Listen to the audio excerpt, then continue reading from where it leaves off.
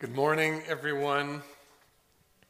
Welcome to those of you here. Welcome to those of you watching online, and to our church family, and to anyone else that's joining us. We want to welcome you to the second Sunday of Advent, and I hope that you enjoyed that video. That video really spoke to me this week about encapsulating what we want to talk about this morning. The second week of Advent invites us to focus on the peace that Jesus brought and brings on this earth, which many might say is something to be seriously doubted these days. We could look at what's happening in the world right now and go, how could you possibly claim that peace? But perhaps we misinterpret what this peace is, seeking to understand actually through a cultural worldview rather than a biblical worldview. And so, as part of Advent, we're bringing alongside a focus of witness, because Advent at its core is pointing to the witness of Jesus to a weary and broken world, and Jesus commissions all those who follow him to be his witnesses across all nations. It's out of the overflow of the Holy Spirit in our lives that flows witness to Jesus. And this has largely been lost in the Western church. And so we want to bring understanding of this peace alongside the call of this witness to Jesus in our lives. This peace that is brought to us and is to mark our lives and our practices. And understanding peace from a biblical perspective is crucial, because the definition of peace in our world is remarkably different in so many respects. And I appreciate, that's one reason why I appreciate a video like that from the Bible Project, and I appreciate the guys at the Bible Project so much because of what they're doing to enhance our biblical understanding in this world.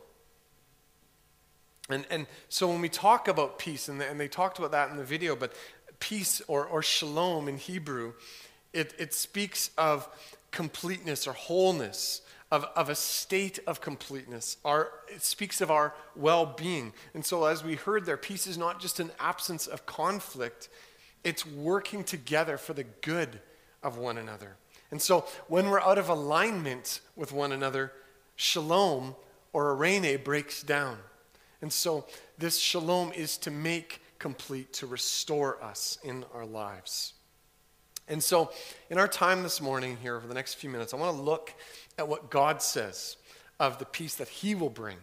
And we read of it this morning, the peace prophesied in Ezekiel to be an everlasting covenant of peace.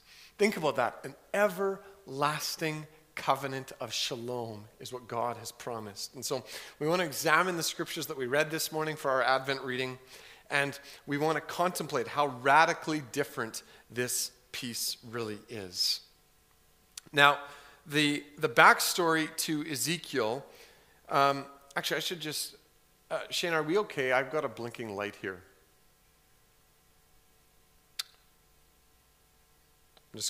We're checking if we're live now, so bear with us. Yeah. We are live now? I mean, I think we are too. Yeah, okay, good, okay, we're back.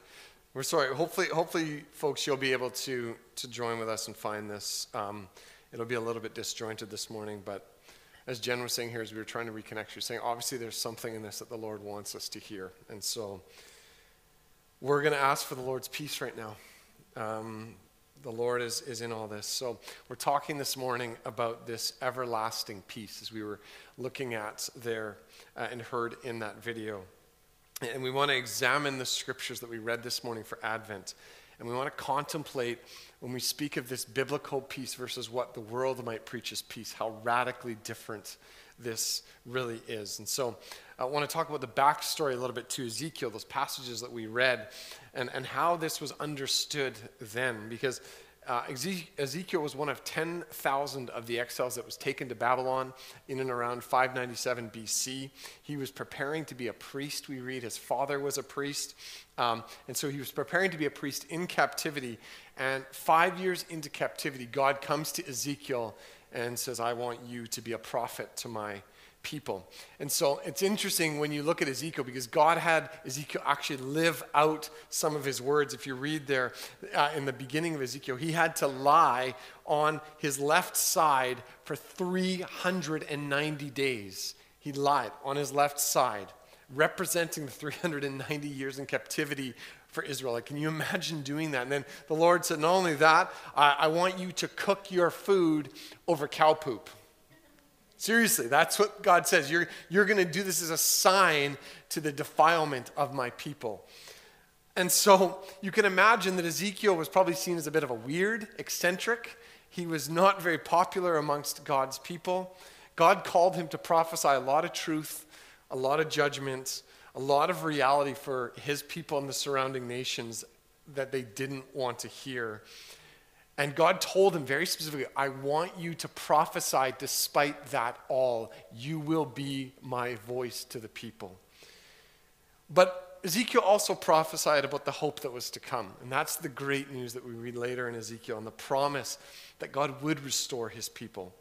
And the scripture that we read this morning from Ezekiel 36 is part of the hope that God spoke through Ezekiel and reveals God's purposes behind this promise of an everlasting peace. And he says there, he says, it's for the sake of my holy name, not due to anything you've done. I'm going to show myself holy through you. And so God is true to himself. He's true to his holiness. And the good news for us in this is that it doesn't rest on our track record.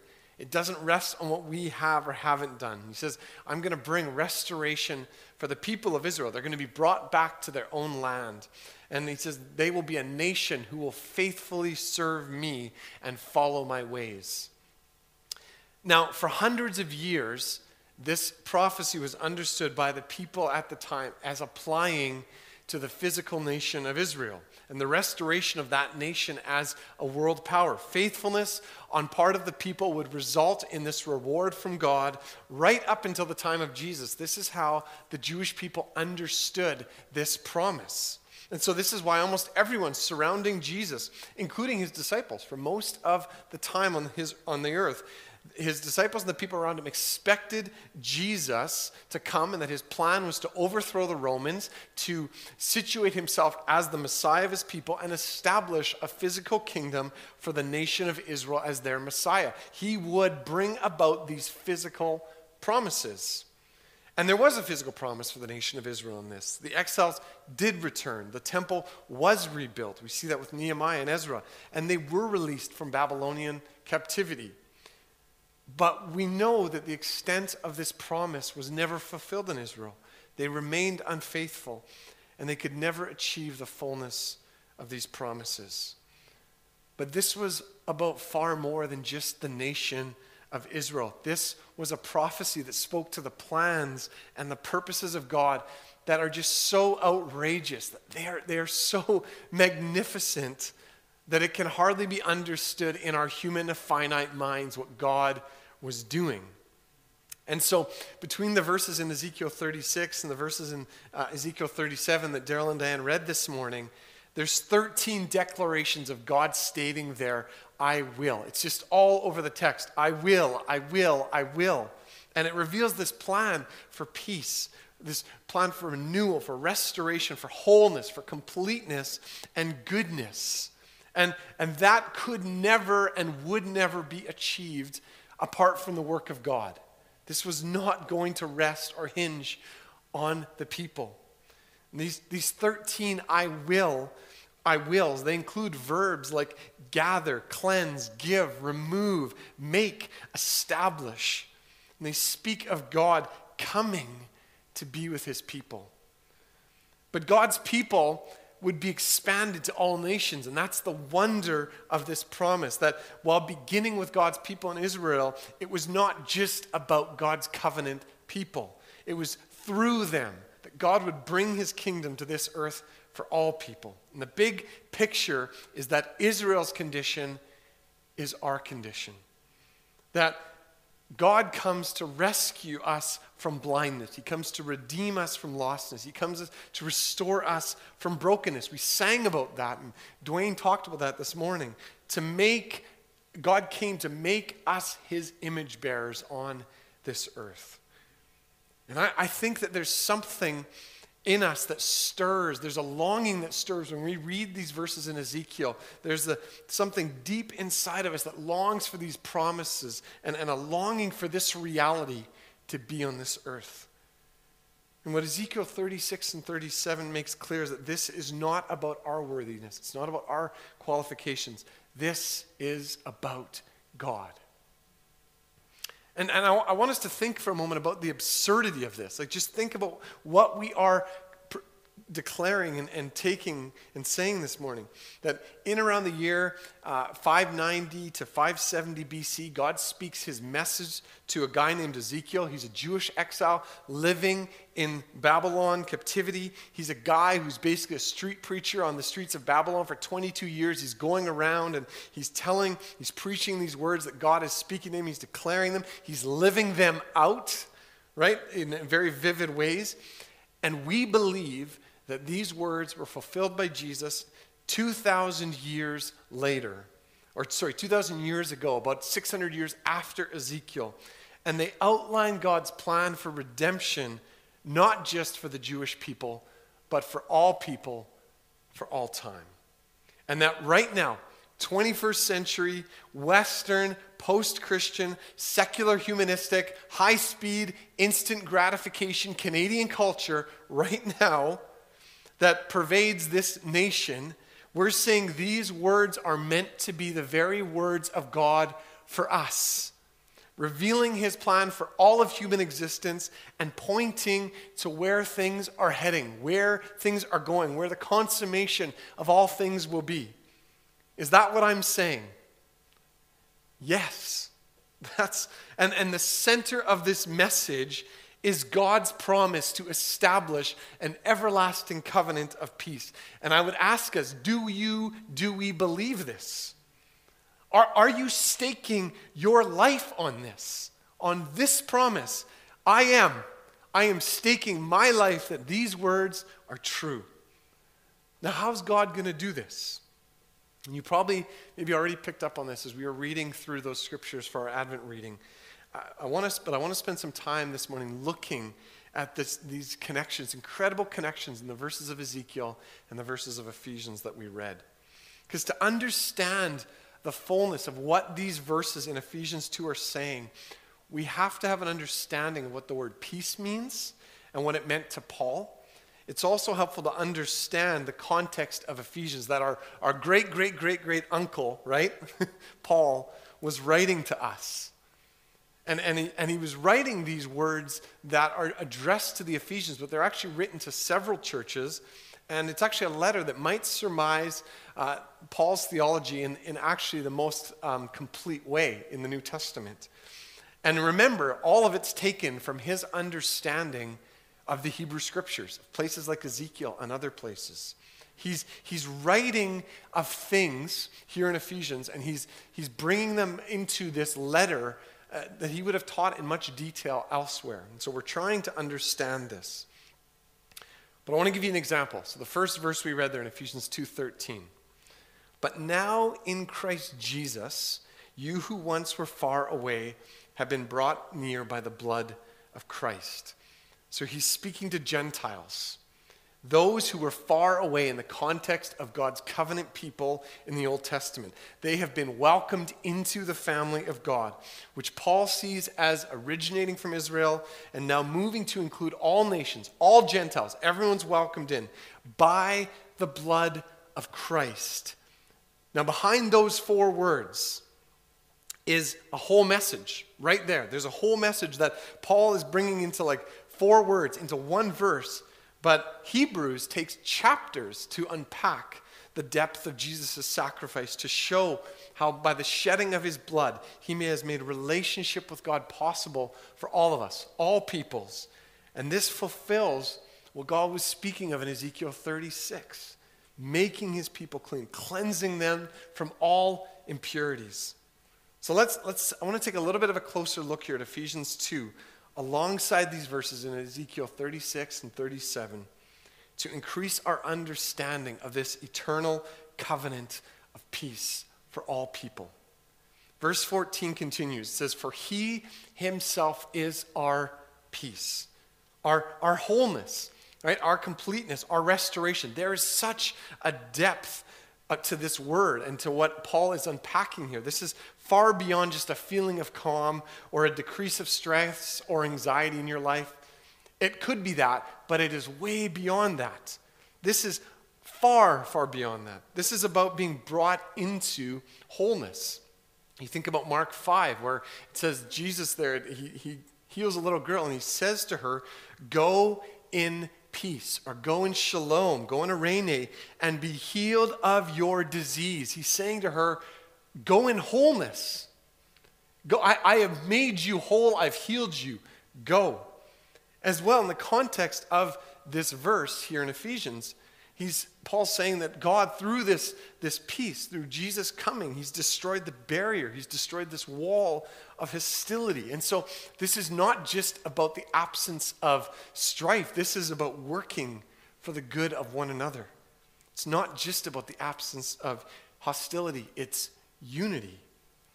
Verse 15 goes on to speak of Jesus' purpose to create in himself, again, Jesus, the source of all things. He is creating in himself one new humanity, it says, out of the two, thus making peace, thus bringing wholeness, bringing restoration to make us whole. And how would Jesus accomplish this? It says in verse 16, through the cross, by his sacrifice.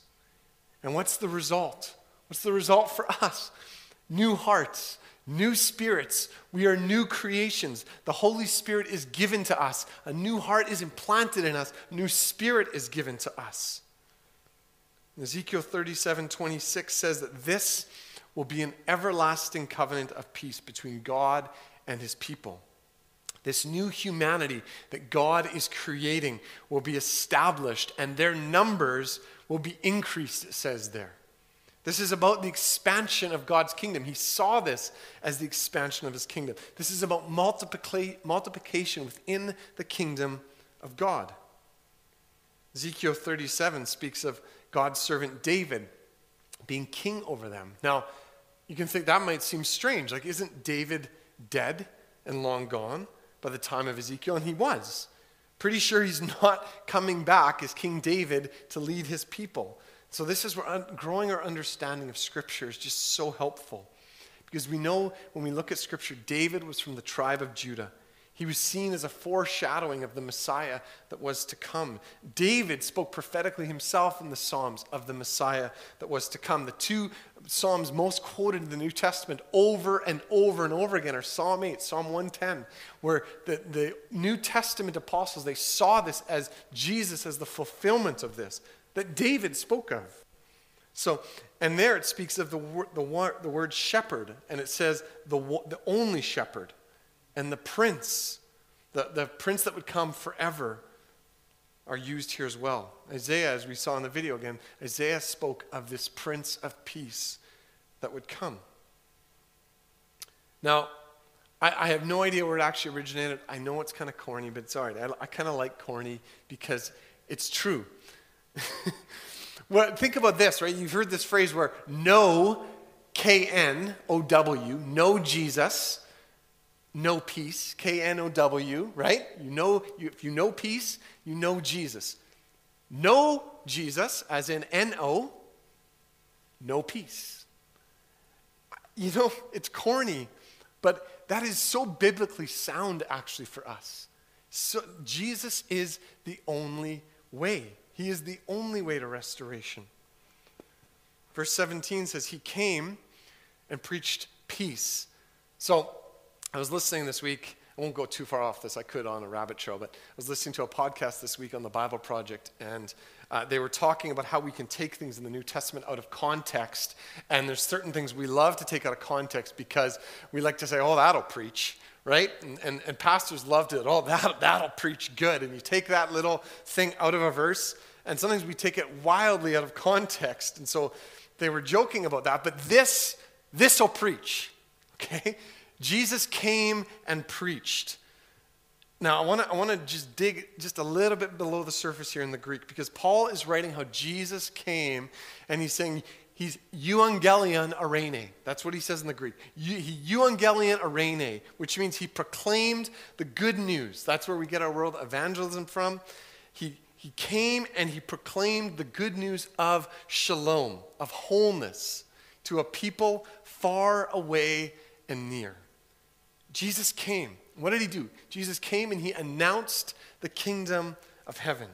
This is what my Father is doing. He is establishing a covenant with people. And you, as his people, are invited into this eternal covenant of peace.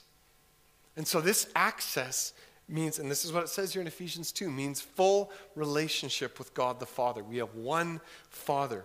He invites you to be part of his work of renewal on this earth. You are brought into his household. You are family. That's what it means. We're family. There's no second-class citizens here. It draws us back to Ezekiel 36:28. You will be my people. We are citizens of this kingdom. This is our first allegiance. We are citizens of God's kingdom. And then Paul, he does this wonderful thing where he paints this picture of this structure being built that we're actually a part of. The structure that's being built, like, see yourself as part of this structure. We're part of the building blocks. Jesus himself forms the cornerstone of this structure. From him, all things hold together in him. And the apostles and the prophets are the foundation that supports what's being built. Are you getting a picture in your mind here of this structure that's being built? And it says in verse 21 that in Jesus, the whole structure is joined together. Now, I want to pause here for a second, because I wonder, given the context and the flow of Paul's thought here, if he's not referring to this being the outworking and the result of this shalom, bringing us together in completeness, as Solomon did in the first temple. And that's where that word is used, where Solomon completed the temple and brought it into a state of shalom. Is that what God is doing now with us, with the second temple, and we are part of it? I think that's mind-blowing to think about. I really do. I think it's so encouraging. I think it's just full of gospel truth. Because peace brings order. It speaks of all the complexities of life being brought into this state of order. So last Christmas, Samuel received a Ferrari Lego set. It was really cool. I thought it was really cool. And as we were building this thing, we remembered that he had gotten years ago this small set with one Ferrari car in it that was since now in many, many pieces in his Lego bins. And we were like, oh, that would be such a cool car to add to this set, to complete this set. And so I said, Samuel, I'll build this car. And I'm going to bring together all the original pieces. And he's like, Dad, you'll never find them. And I'm like, and we're talking about a small set, one little car. But it had very particular pieces in it. Like, there was very particular Lego pieces that were for that car. In fact, there were some pieces with specific decals on them, and I wanted to find those pieces. And I was bent on finding these particular Lego pieces. And I got to the place in the building where I couldn't find this one piece.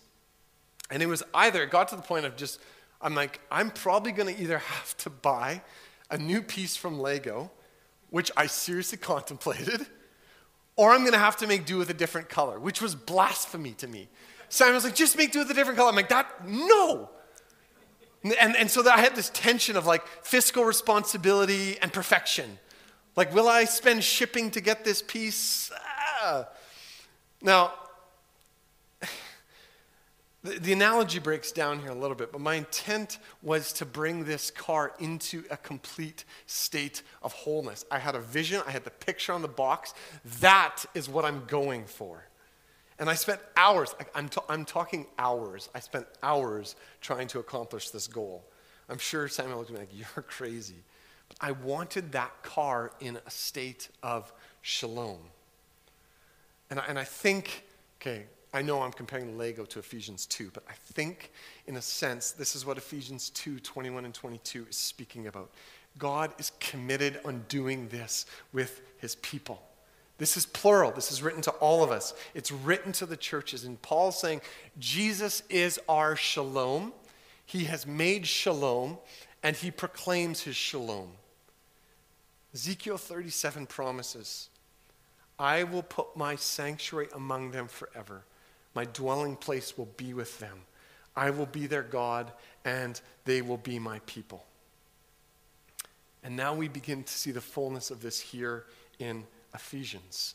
We are being built together to be this holy temple in the Lord. God lives in us. He is with us, God with us. He dwells in us by his Spirit. We are most certainly his people. And as this spiritual temple, we are called to testify to the eternal purposes of God, to unite all things in Jesus through this work of peace, through this work of shalom, through this work of eirene.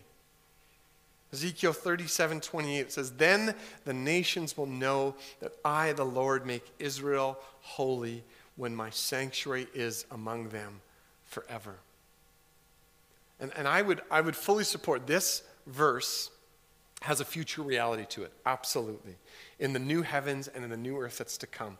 But this is also a present reality that Jesus has initiated and for the church to embrace. We are his image bearers. You are his image bearers. We are Jesus' literal body on this earth. We are the physical manifestation of the risen Lord Jesus on this earth. Read the New Testament. It's clear. That's who we are. And so as the renewed creation, we are totally different. Like completely, totally different. But this is not exclusive. It is totally inclusive. We are renewed to testify to the eternal purposes of God that are for all people. We're called to be witnesses to what God has done, is doing, and will do. And so, we need to understand here too, when we're reading this, that this was a huge shift in the early church. The Jew-Gentile debate was the massive cultural issue of the day for the church. Unity between Jews and Gentiles. Paul saw it as absolutely crucial. I mean, he got into probably almost a fist fight with Peter. He saw it as crucial because of what God desired to accomplish in the nations. This unity had to happen. Now, that's still applicable. God's purposes for the nations haven't changed. And so the eternal covenant of peace that Jesus brought is to be experienced, displayed, and lived out in our lives. It is meant to be effectual in our lives, radically altering our lives, radically. And so where things are out of alignment, where we experience and we live out of brokenness and we're walking through brokenness, and all of us are in that place somewhere. We're all on that trajectory. Where we are struggling with behavior and deep-rooted character traits that need the shalom of Jesus. This restoration of shalom is for us. We're meant to live out of this presence of shalom in our lives. As disciples of Jesus, as new creations in Jesus, we respond.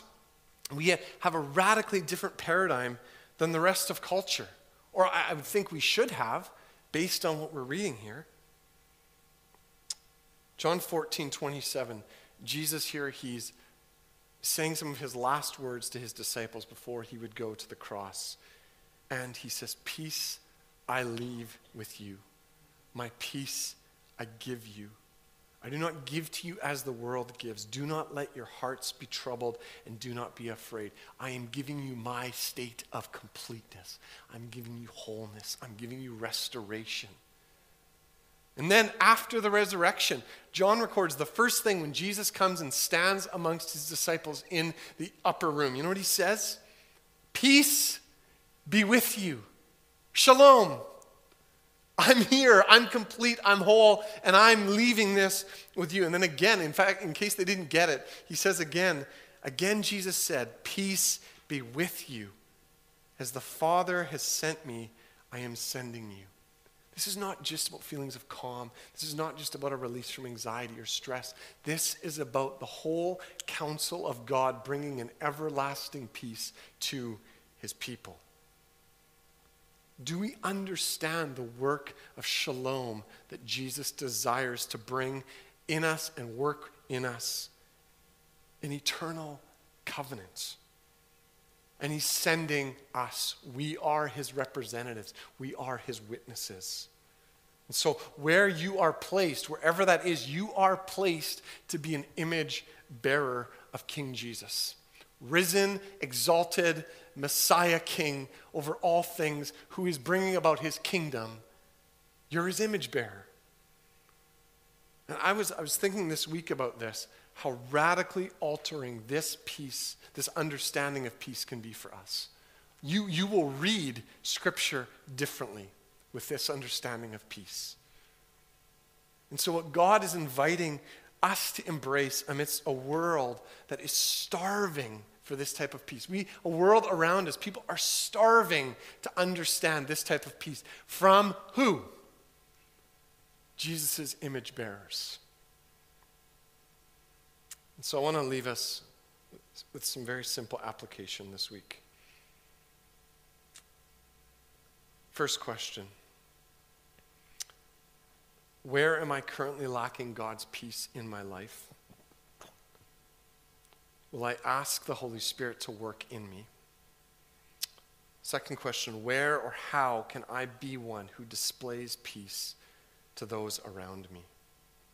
And number 3, how can I ask God to use me to offer his peace to others? And I want to invite you this morning to receive Jesus, because he is the Prince of Peace. He is the Prince of Shalom. It begins with receiving Jesus and saying, Jesus, I want to follow you. I surrender my life to you. I want to read something here that I saw from Darrell Johnson.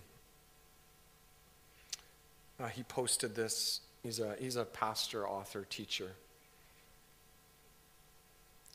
And I want to read this because maybe at first we won't get it, but I think we'll see what he's getting at. He says, I feel sad at Christmas for lots of reasons. I know many people's hurts and have my own. But I mostly feel sad because I realize how few people have received the Christ child. My heart breaks when I go shopping and hear carols over the loudspeakers and then see hundreds of people who don't believe a word of it. Though I feel great sorrow during Christmas, I can still rejoice in what Christmas is all about. God so loves this fallen, violent world that he sends his only Son, that whoever will receive him can be freed and adopted into his family. And that's what we're invited into. We're invited, and I want to invite every single one of us to say, Jesus, I receive you this morning. I surrender my life to you. I give you control, and I want to seek to live in your shalom and follow your way. And that's what it means to be a follower of Jesus. Let's pray this morning.